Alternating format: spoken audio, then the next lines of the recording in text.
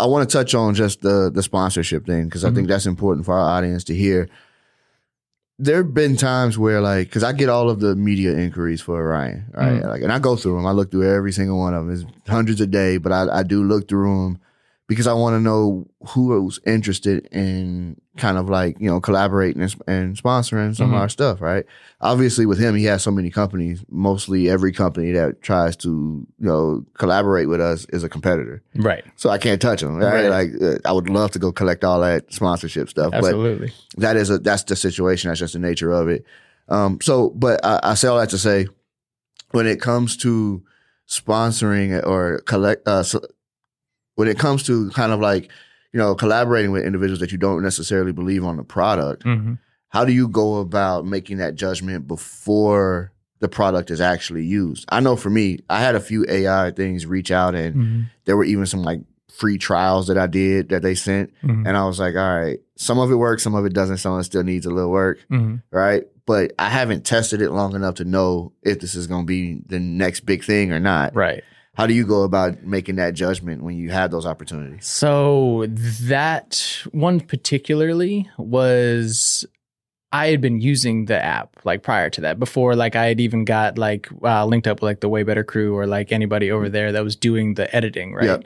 So, and before I learned to do it myself. So I was using the app. Okay. So I had like known about it, but this was like a new feature they were adding to it.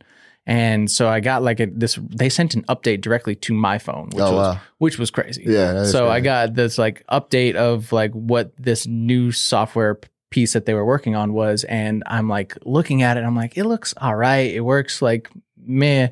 But then you get swayed by these zeros sometimes. And you're like, well, you know, I guess I could make 40 seconds about this. Yeah. And then I don't know, it feels it's this, right? Where it's like, is this going to benefit me? Or because I was looking at it, I was like, okay, I can leverage this to get more like brand deals and partnerships and then all that kind of stuff. But then I was like, part of me is like, do I even post this? Because it's really not like I'm looking at it and it's trying to get it to work. But like if you watch the video, you'd be like, bro, your eyes are still moving. Like, so are there enough zeros to make you believe that it works? Not anymore. I would say at one point in my life, yes, for sure. It would like, the integrity wasn't there, but I'm getting a lot more comfortable in what my actual value is that I'm bringing to the table. And also understanding that like, if you can be bought, you're no better than anybody else. You know what I mean? So, all right. So I'll keep following you then.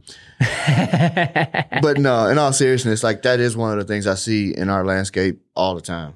Right. Like, and there's been some bigger creators get caught up in situations too with things not working out after they've sold their audience on a product, right? And so it's important. I think that is another reason why, like, you know, the Wealthy team doesn't take a lot of these sponsorship offers because we know we can trust our product. Right. And let's say our product doesn't work well for someone, we can work it out to where they get the same amount of value for whatever they pay for and make things work.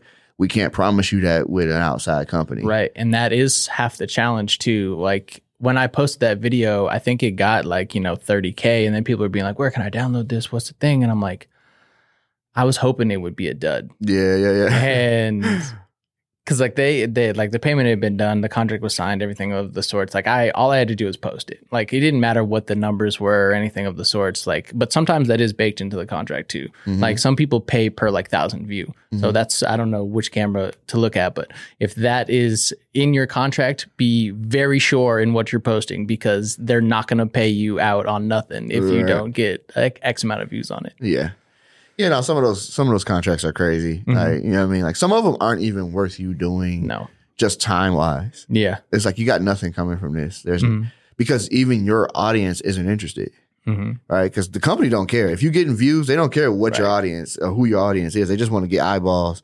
And so they want you to put your, their content in front of your audience. But that doesn't mean your audience takes action on it. Right. And if the contract is for you to get paid on the action taken, you'll receive nothing. And I've seen that happen to several people. They're like, dude, I'll never work with them again. They just ripped me off. I'm like, no, you didn't read the contract. No, right? It was you. It wasn't them. Right? They played it smart. So, but it's just a learning tool. So going back to Kyle though, in your Nerd Alert, what do you see 5 years from now for that brand? I think that we could be in contention with like the IGNs and like the digital space of like nerd updates and like gaming and all that kind of stuff. I think that we could exist, maybe not be at like, above any of them at that time, but I think I can build out an infrastructure that would at least make us a competitor. And I've already proven that to a point.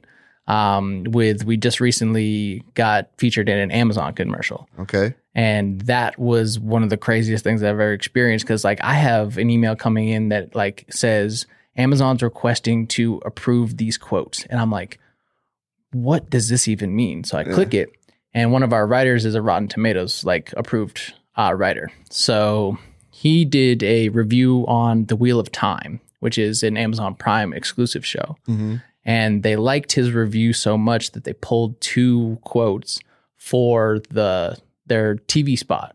So, you see those commercials that's like Rotten Tomatoes said it's like certified fresh. It's like their certified fresh commercials. It was his quote. So we have like 2 quotes in the certified fresh commercial for The Wheel of Time. And like that has already begun. Like I think we've got 5,000 views on the website this week alone. You know what I mean? So I think that we can definitely like compete, and we have the personalities for it and the vision and the drive. It's just going to take brand recognition and me finally dropping the app I've been talking about for like 6 months. Yeah. So first was the Amazon commercial what you all were hinting at when you were telling me I can't give you full details yet? This was like maybe 2 months ago. One of them. Okay. I still got one more for you. Okay. We're going to get it out of you, this podcast. All right. So stay tuned because we about to get it. We about to pull all the information out and ruin all his deals. All right. But no, in all seriousness, this is, that's awesome. Right. Like, and that just shows the power of like, again, that collaboration, right? This was a collaboration between you, the writer, Amazon, right? Like things just kind of start to align when you put yourself in position. And really, it really starts with, the content creation process, right? You had to create it first for it to be available for a writer to do. So